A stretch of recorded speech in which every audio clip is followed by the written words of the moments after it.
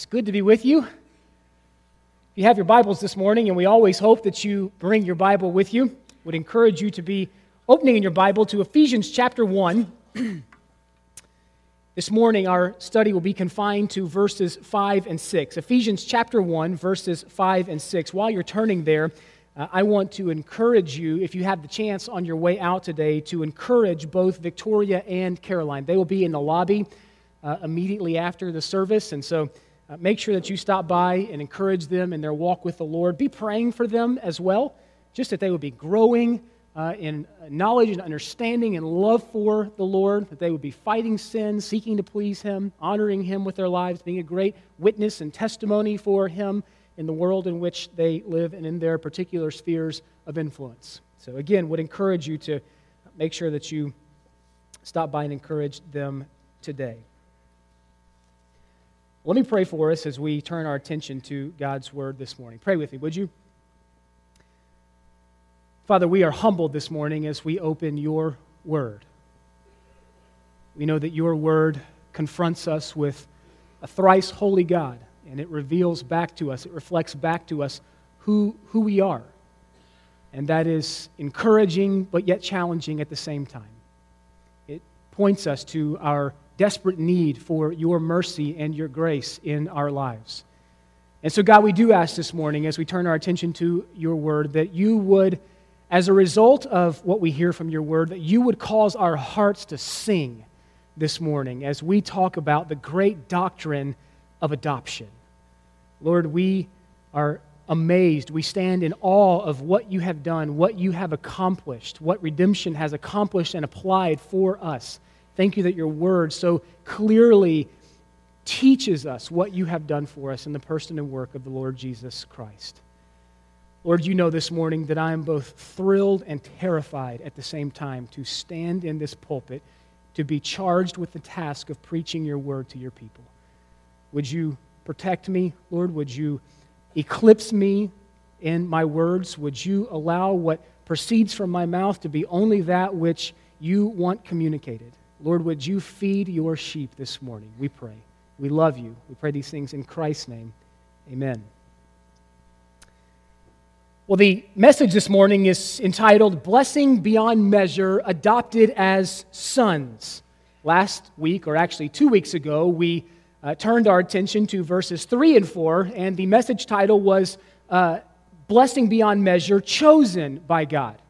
This morning, Blessing Beyond Measure, Adopted as Sons. And then just to give you a foretaste of where we're going next week in verses 7 and 8, that message title will be Blessing Beyond Measure, Redeemed by His Blood. What we're doing is we're simply taking the immeasurable blessings that Paul begins to enumerate here in Ephesians chapter 1, and we're seeking to understand them and we're seeking to apply them as they come to us in the text. This morning we'll be looking at that wonderful doctrine of adoption as sons. But as we launch out this morning, let me say a few things and even kind of hark back to last time we met. I know that 2 weeks ago when we met last, we waded into some undoubtedly deep waters together when we talked about the doctrine of God's sovereignty in election. And I realize this. I realize that in a room this large, there may be differing thoughts and opinions and understandings as it pertains to what I refer to as the doctrines of grace. And as we talked about God's sovereignty in election, that might have encouraged some of you. It may have raised questions in some of you. And it may have caused a little bit of challenging in your heart and in your soul in some of you. And I want to say this morning. Good men differ on the specifics of some of the doctrines of grace. Good men differ as it pertains to some of the specifics or some of the intricacies of how those doctrines work themselves out or play out, so to speak, in our lives. But the beauty of expository preaching, which expository, by the way, just means explaining or expounding. We're committed to that here, expository preaching. That's why we looked at verses 3 and 4 a couple of weeks ago. We're in 5 and 6 this week, 7 and 8, and we'll just continue to move on verse by verse through God's divinely revealed word towards us. But expository just means explaining or expounding. And one of the beauties of expository preaching is that, number one, it protects me as a pastor from riding a hobby horse. It protects me from hounding my own personal issues because I'm confronted with the text. What does the text say? What does the text mean? And how does the text apply? That's my task every Sunday as I stand in this pulpit. What does it say? What does it mean? And how does it apply? And so expository preaching provides some protection in that it keeps us from riding hobby horses, but it also provides protection in that it keeps us from skirting around or not dealing with those issues or those doctrines or those texts which may be particularly challenging to us. So great protection as it pertains to expository preaching. Expository preaching doesn't use the text as a springboard into other Bible talk. In other words, we don't come and I don't read the verse and then we get off into no man's land. Expository preaching takes the text and makes the text the focus of the preaching, which is what I, by God's grace, endeavor to do every Sunday when I stand in this pulpit, is to take the text and to make the text the focus of the preaching, the focus of the message. Let me say a few things here before we launch into our study together for this morning about intricacies and distinctions. Okay? I think intricacies and distinctions are important when it comes to theology. And because intricacies and distinctions are important to theology, intricacies and distinctions are important in preaching as well. As a matter of fact, for some doctrines, precision in interpretation and application can mean the difference between heaven and hell. Let me explain. Ephesians 2, 8, and 9. We'll be there shortly. Catalog back in your mind if you can. I hope you have it memorized. But Ephesians 2, 8, and 9. Intricacy or precision in interpretation and application of Ephesians 2, 8, and 9 will split eternity. Paul writes, "For it is by grace you've been saved through faith. It's not of your own works, so that no man can boast." We get that wrong, and we miss everything.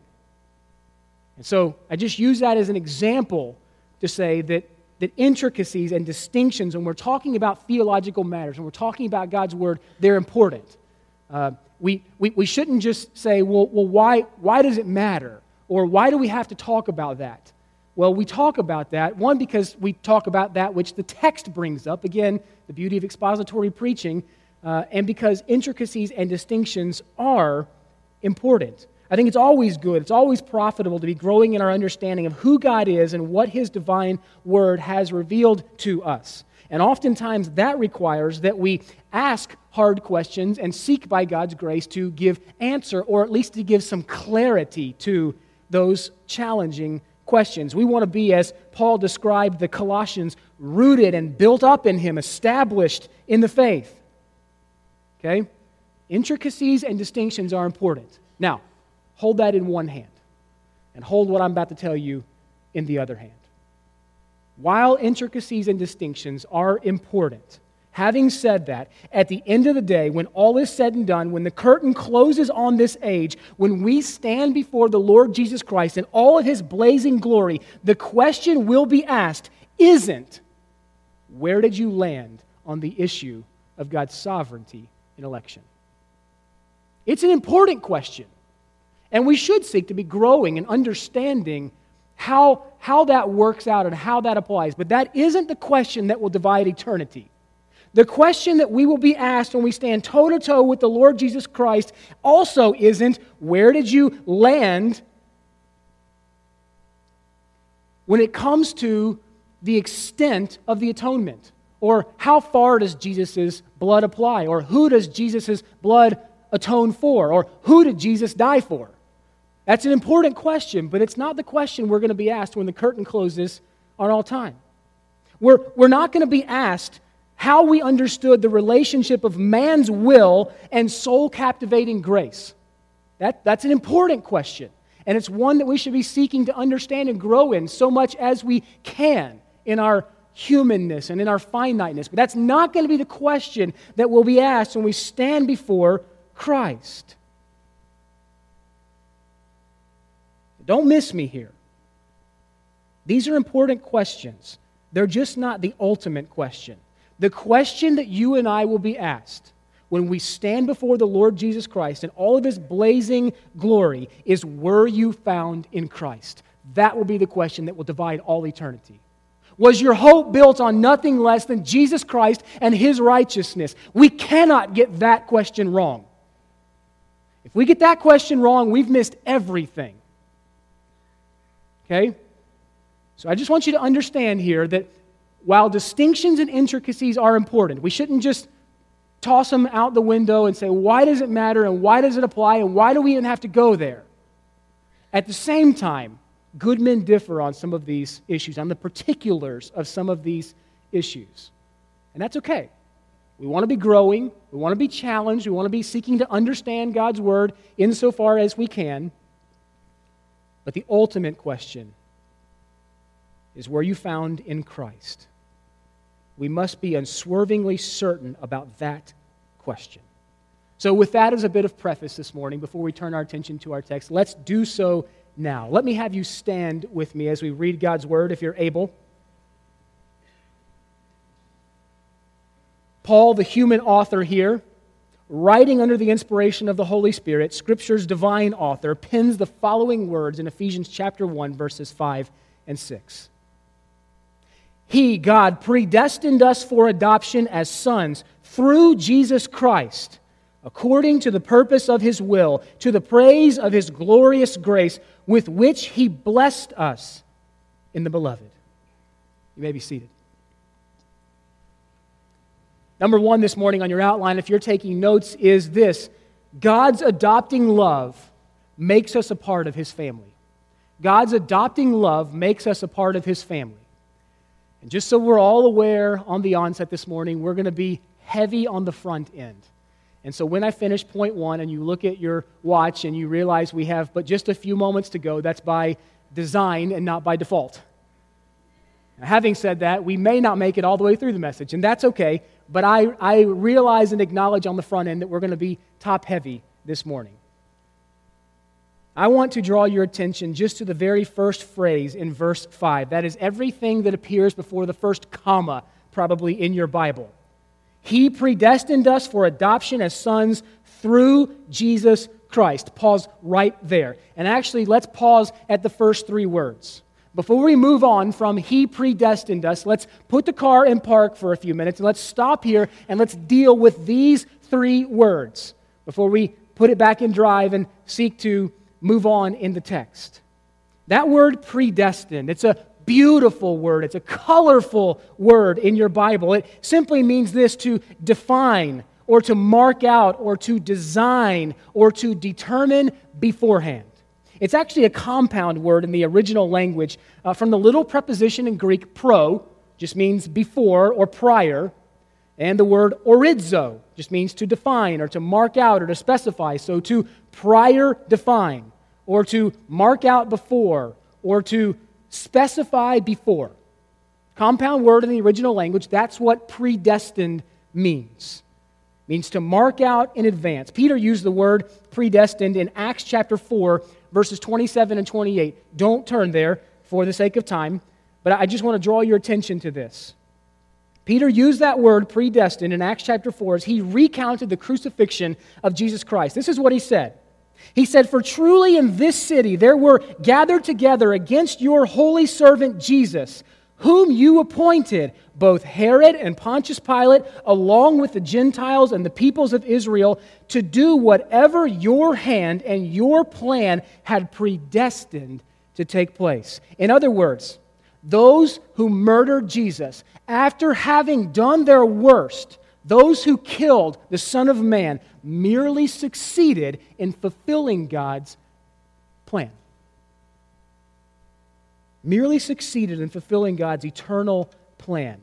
God predestined, and as such, redemption's drama unfolded just as He marked out in advance or determined beforehand.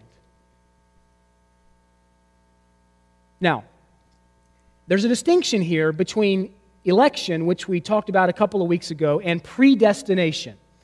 And I think it's an important distinction. Let me help you understand what I mean here. Election specifies the who of redemption. Election specifies the who, whereas predestination specifies the how. Let me reword that for you. Another way to say it is this: election emphasizes the people. whereas predestination emphasizes the means. How did God do it? Here are the people God chose, predestined. Here's how He did it. Here's the means or the method or the mode in which He did what He did. What Paul is saying here is that God, in all of His manifold wisdom, designed and marked out a plan in advance, not only to redeem a people for His own good pleasure, but also to bring those very people into His family by the means of adoption. That was God's prior decision. God marked that out in advance. That was His settled, unthwartable will. God cannot be backed into a corner or coerced to change His mind or His plan. It is settled, it is fixed in the heavens, the psalmist writes for us. That is God's plan, His will. And so God designed and marked out a plan, namely to adopt us, that's the focus of the text here, to redeem a people for His own good pleasure, but also to bring those very people whom He redeemed into His family, and to do so by the means of adoption. Now, it's interesting to note here that that word in your Bible, predestined, that particular word in the original language is never used in relation to man. It's always used in relation to God. Never attributed to man and his decision-making or planning. You know, in our finiteness, we don't know what tomorrow will bring. Therefore, we can't make plans that are sure. We can make plans, and we would be wise to make plans. As a matter of fact, the Proverbs tell us to be prudent, to be mindful, to be wise, to make plans. But in our finiteness, we don't know what tomorrow brings. And so we don't know that those plans can be certain. But God predestines. And what God predestines comes to pass every time without exception and without fail. Okay? That particular word there, only used of God in your Bible, never used to speak about man's decision-making or man's planning. James talks about our decision-making and our planning in James chapter 4. This will probably be a familiar text to you. He says, "Come now, you who say, tomorrow, today or tomorrow, we'll go into such and such a town and spend a year there and trade and make a profit. Yet you do not know what tomorrow will bring, for your life is but a mere vapor or but a mere mist that appears for a little while and then quickly vanishes. Instead," he says, "you ought to say, if the Lord wills. If the Lord wills, we'll live and we'll do this or do that." Wise Solomon said it this way. He said, "Many are the plans in the mind of a man, but it is the purpose of the Lord that will stand."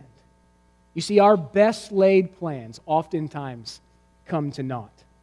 But that isn't the case with God. God doesn't make plans that can be thwarted. God said of Himself in Isaiah 46, verses 10 and 11, He said, "I declare the end from the beginning, from ancient times, things not yet done, saying, my counsel shall stand. I will accomplish all my purpose. I have spoken, and I will bring it to pass. I have purposed, and I will do it." Now, here is where that word predestined is glorious then.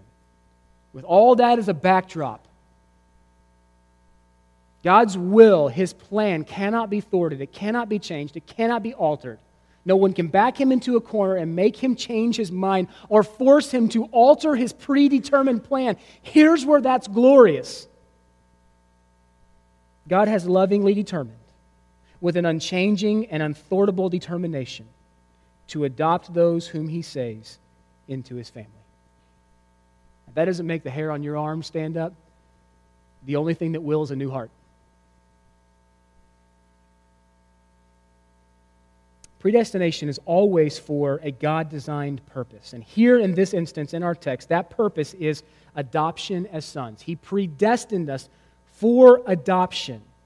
He marked out in advance the course, planned in advance the course. The course for what? The course that we who are found in Christ might be adopted as His sons and His daughters. You know, many of us have at least a cursory understanding of human adoption, even if we've never adopted another child into our family. But what does it mean to be adopted by God? Let me take you back thousands of years, okay, and just give you a super brief few words here. The nation of Israel was referred to as God's son. In a corporate sense, not in a saving sense, but in a corporate sense. The nation of Israel was referred to or was regarded by God as his son. I will be their God, they will be my people. That relationship was established at the Exodus from Egyptian captivity. Moses was instructed to say to Pharaoh these words, "Thus says the Lord, Israel is my firstborn son, and I say to you, let my son go, that he may serve me." So there's a corporate sense there in the Old Testament. But it's interesting that adoption here in Ephesians chapter 1 is applied by Paul to every believer individually and distinctly.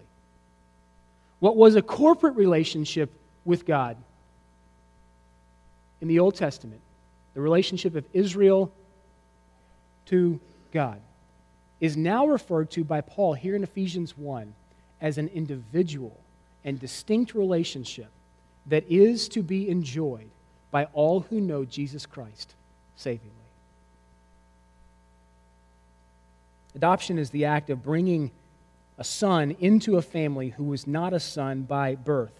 Spiritually, adoption is a judicial act which bestows on the believer a new status and a new standing. It's an act of transferring one from an alien family into the family of God. And it's a loving act. It's an incredibly loving act. As a matter of fact, John writes this in 1 John chapter 3, verse 1. He says, "See what kind of love, or how great is the love that the Father has lavished upon us, that we should be called children of God." And that is exactly what we are, he says. How great is God's love, that he has lavished upon us, that we should be called children of God. God's adopting love towards us, God's adopting us into his family, is an incredibly loving act. But that isn't the only relationship that has changed. Not only has God become our Father, which we'll talk about that here more in just a few minutes, but there's been another relationship that has also changed. And that is our relationship to God the Son. You see, he has become our elder brother. We've become an heir to the family of God by means of adoption. So now, not only is God our Father, but his Son, Jesus Christ, is our brother. Is our brother. Everything that Jesus Christ is entitled to in the family, so we as believers, if we are united to him, are entitled to. Maybe entitled was the wrong word there. That brings with it some baggage. So we enjoy all of the blessings and all the benefits and all the love that exists between the Father and between the Son. Jesus Christ has become our brother. Think about this, speaking about Jesus Christ. He is my creator, my king, my prophet, my priest, my Lord, my master, my life, my sustainer, my savior, my deliverer, my redeemer, my righteousness, my mediator, my advocate, my shepherd, my savior, my deliverer, my redeemer, my righteousness, my unblemished lamb, my door, my way, my living water, my bread of life, my light, my strength, my refuge, my hope, my rock, my living stone, my foundation, the captain of my salvation, my Messiah, the Prince of Peace, my all in all. And yet at the exact same time, he's not ashamed to call this frail, weak, saved by grace man his brother. You think about who he is. And at the same time, the writer of Hebrews tells us that he is unashamed, if we know him savingly, to call us his brother. Though they're certainly related, it's important to note that there is also a distinction between regeneration and adoption. Regeneration, or being born again, is what gives us a new heart, a renewed heart, and new character. Whereas adoption grants us new position and new status. That's pretty important that you understand that. Regeneration, though how redemption is accomplished and applied, all links together.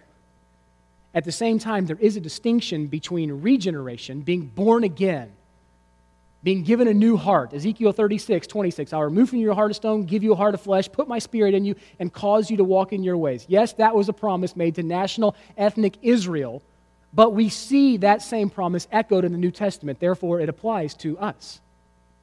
Regeneration, being given a new heart, being made alive again. But adoption, on the other hand, speaks to our status or our position with God. Regeneration asks the question, how can I be made right with God? We talk about justification. The fact that Jesus Christ has justified us, and He has imputed to our otherwise bankrupt accounts His righteousness. That's regeneration, justification. But adoption, on the other hand, answers this question, how can I be loved by God? How can I be brought into His family? Adoption into God's family grants us more than that which our justification secures. Let me explain what I mean by that. Hypothetically, just track with me. Hypothetically, it's conceivable that a person could be declared righteous, freed from the consequences of sin, freed from the condemnation that sin brings, but not given the status of heir of God. Just track with me. Hypothetically, it's possible that a person could be justified, declared guiltless, but yet not be given the grace of adoption and called an heir of God. We see this in human courtrooms all the time. A judge will declare a person not guilty without adding this language, from this day forward, I regard you as my son and my heir. You see, there's a declaration, but there's not an adoption. God could have redeemed us without bringing us into His family, but He didn't. But He didn't. He justified us in Christ because of Jesus' shed blood for us, and then He brought us into the family. He adopted us into His family. He has become our Father. Not just the judge who declares the faultless verdict, but the Father who embraces the Son. And Jesus Christ, though He is the captain of our salvation, becomes our elder brother. We enjoy everything as believers, united to Christ, that Jesus Christ enjoys with the Father. I love that. That's the doctrine of adoption. God could have redeemed us without bringing us into His family, but He didn't. You see, in our adoption, we're given some of the greatest blessings that we will know and enjoy for all eternity. And so here's what I want to do. I want to give you kind of the iceberg view of some of those blessings. Volumes have been written on the blessings that are ours as a result of our adoption. But let's just look at the tip of the iceberg of a few of these blessings. Number one, we have a new Father. We're not born into this world children of God. The Bible's clear about the fact that we're all born into this world children of Adam, under the curse of sin, and therefore condemned. As a matter of fact, in Ephesians chapter 2, we'll be there shortly, Paul refers to us as sons of disobedience and children of wrath. Outside of Christ, that is the banner that hangs over us. That is the sentence that hangs over us. Sons of disobedience and children of wrath. But in Christ, we've been adopted out of that family. And consequently, as a result of our being adopted out of that old family, we now have no responsibility to our old tyrant father, the prince of the power of the air. He has no claim on your life. He has no dominion. He can tempt, yes, but he has no dominion, no authority with a capital A. We've been adopted out of that family, out of Adam's family, and saved by the second Adam.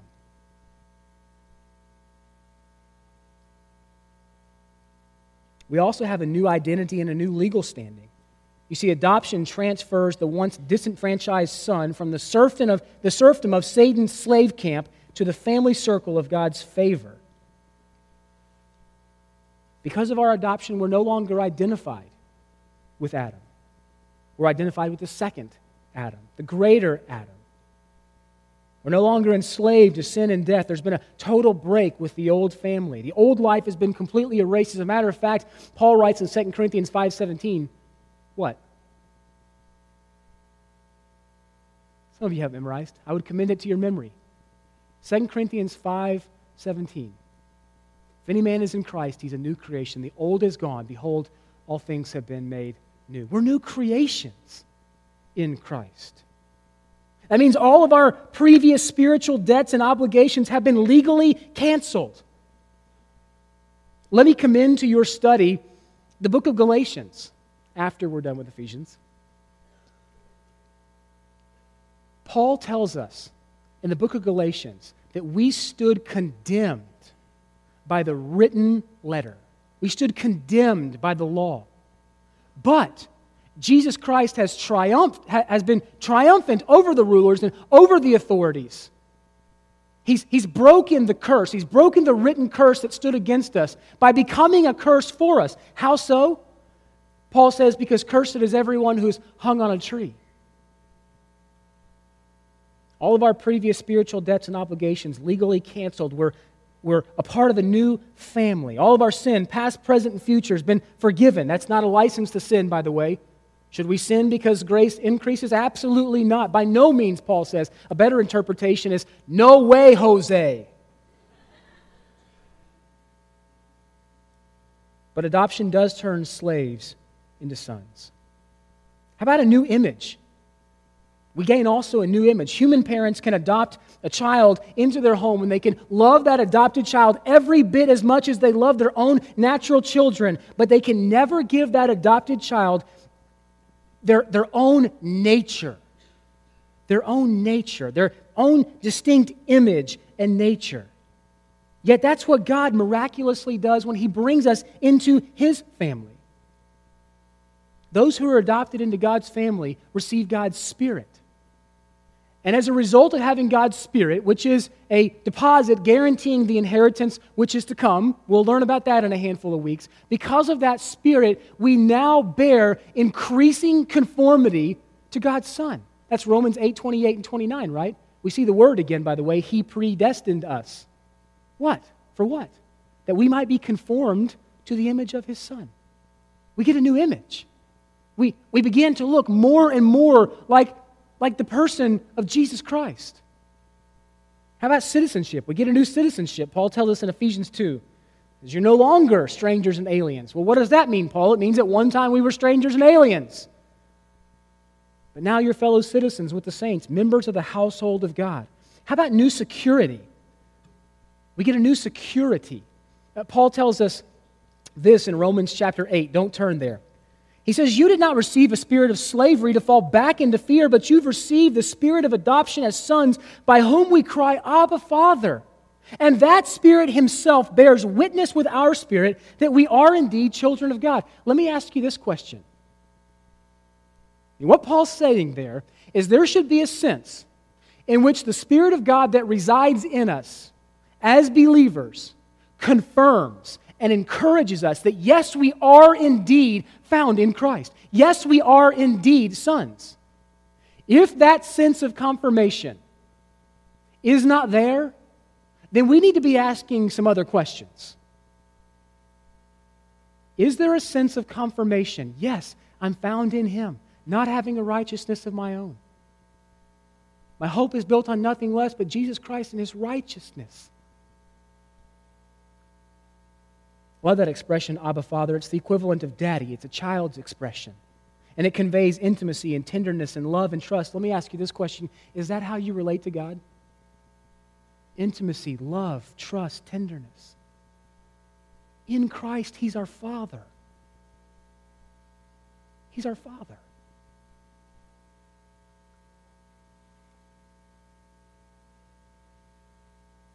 He's our provider and our protector. He corrects and He chastens. He lavishes us with His adoring love. There's security in His arms. Jesus spoke about that security in John chapter 10. This will be a familiar text to many of you. Jesus said, I give them eternal life, speaking about the sheep.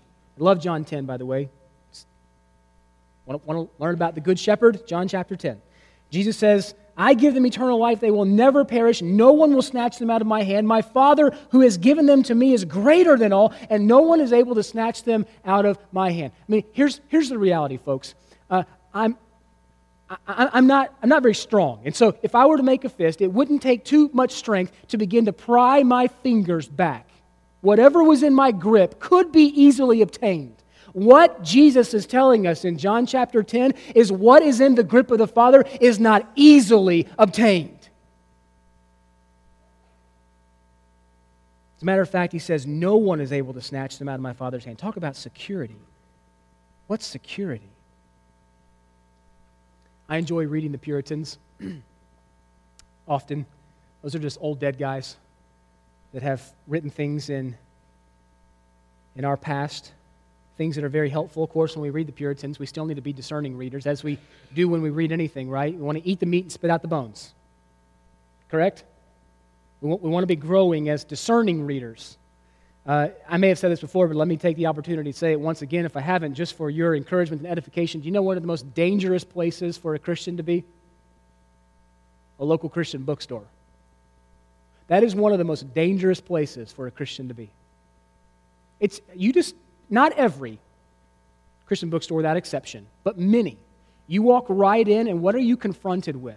What are they saying? Buy this, buy this, buy this. What is number 1, 2, 3, 4, and 5? And oftentimes they're rated as New York Times bestsellers. Hey, brothers and sisters, if it's a New York Times bestseller, read it very discerningly. Very discerningly.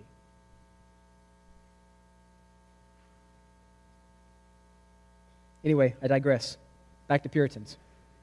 The 17th century Puritan Thomas Brooks once penned the following words in relation to the believer's security. I love this. He said, I am purchased by him, and therefore I am his. I am his by conquest, I am his by election, and I am his by adoption. I am his by covenant, I am his by marriage. I am wholly his, I am uniquely his, I am universally his, I am eternally his. I once was a slave, but now I'm a son. I once was dead, but now I'm alive. I once was in darkness, but now I'm in light. I once was a child of wrath, but now I'm an heir of heaven. I once was Satan's bondservant, now I'm God's free man. I once was under the spirit of bondage, but now I'm under the spirit of adoption that justifies my person, absolves me of all my guilt and sin, and indelibly saves my soul. That, friends, is security. That's security.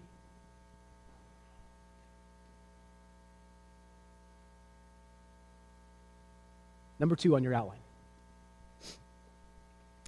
God's adopting love is motivated by his good pleasure. God's love is motivated His adopting love is motivated by his good pleasure. Let me draw your attention to the second phrase in verse 5.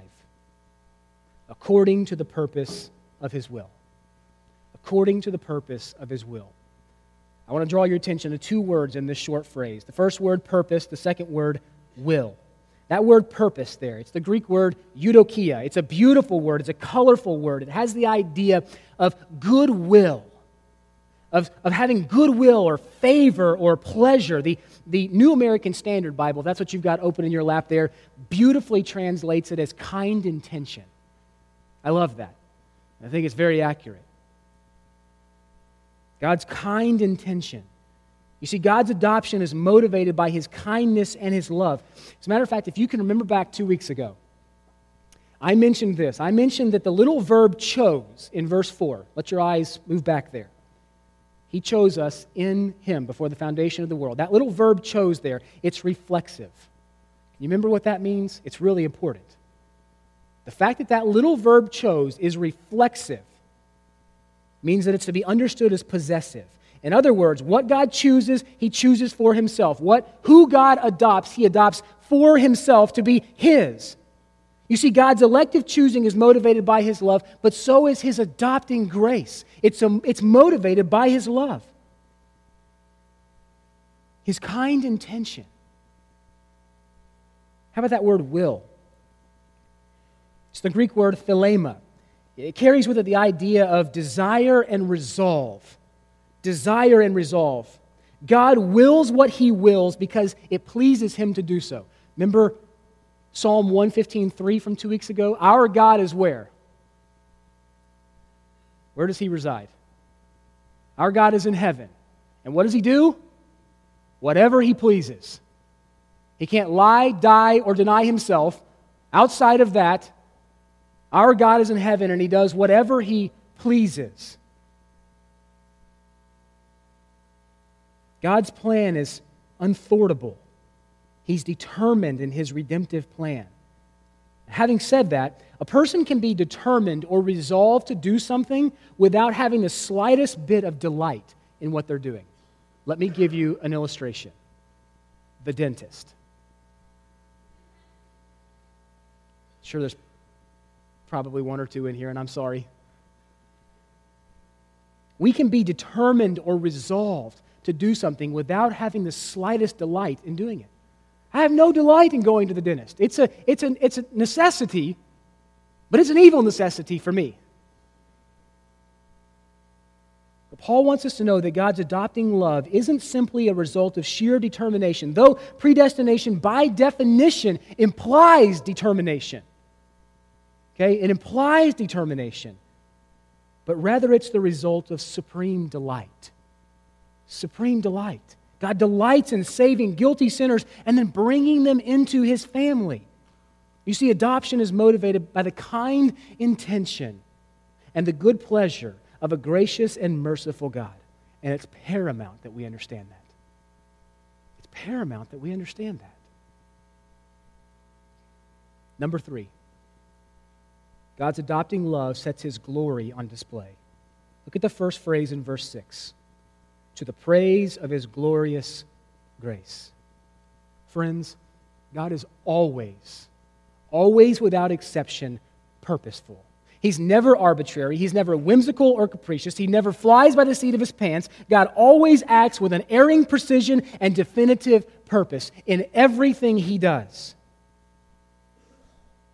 2 weeks ago, we talked about the subjective purpose of God in our election. And that purpose was this, that we would be holy and blameless before Him.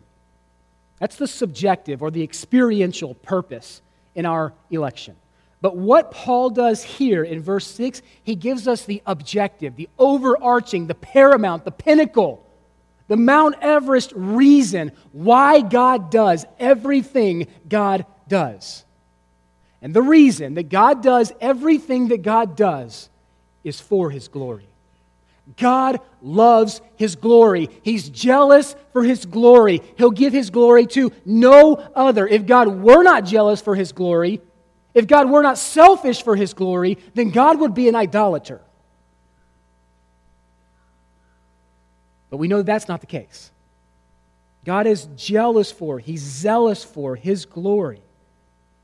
And here's what that means to us. That means that both our election and our adoption, though we are the wonderful beneficiaries of God's glorious grace, those two blessings, election and adoption, they aren't primarily about us. They're primarily about Him. God has designed salvation in such a way that only He can get the glory for it. Now, let me take you back to 2 weeks ago. Remember that blessed be God? I said that be verb isn't there in the original. It's blessed is God. It's probably a better translation. When we talk about the fact that God does everything God does for the overarching pinnacle reason of His own glory, that means even our own salvation is not primarily about us, but it is primarily about Him. That leads us to say, blessed is God. I'm just the beneficiary of divine grace. Blessed be God. I didn't deserve it. I didn't merit it. He didn't owe it to me in the slightest. Matter of fact, not only did I not merit it or does He not owe it to me, but I had turned my back. I was that sheep in Isaiah 53 that had turned away and gone my own way. And yet He stepped in and took that hard, callous, cold, dark, dead heart and breathed life into it again. Blessed is God. Blessed is He. We mope around sometimes as though we have nothing to be thankful for. When we stop and recount the blessings that we have in salvation alone, wow, blessed be God. Blessed be God. We're simply the beneficiaries of extravagant grace. God's grace is going to be praised forever and ever, friends. Look one chapter ahead in Ephesians chapter 2. I have 3, 2, 1, time.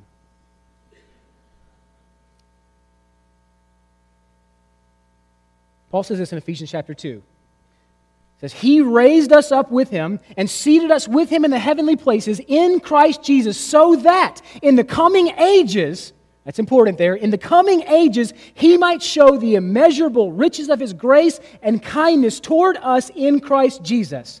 That phrase there, in the coming ages, friends, that means for eternity.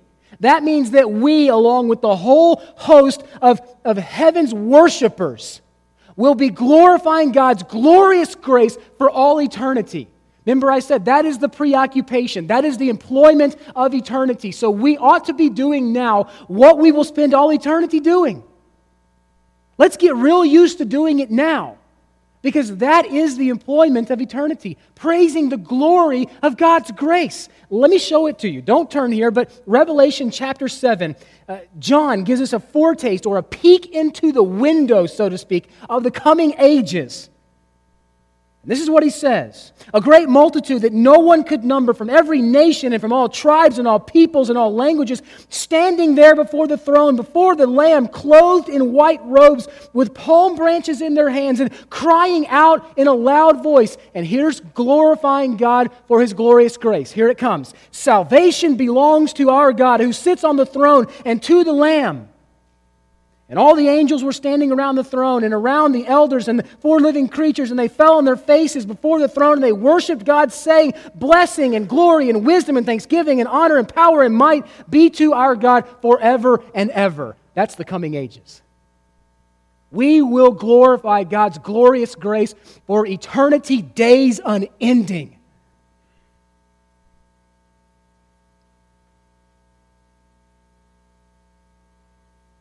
With that being said, I don't need to say anything else about point number 4. But this is what it is. God's adopting love is evidenced by His grace. God's adopting love is evidenced by His grace. Paul writes, with which He has blessed us in the beloved. With which He has blessed us in the beloved. A literal translation there is, He has begraced us in the Son of His love. With which He has begraced us in the Son of His love. Let me ask you this question, friends. Do you know the Son of His love? Are you intimately acquainted with Him by faith and repentance?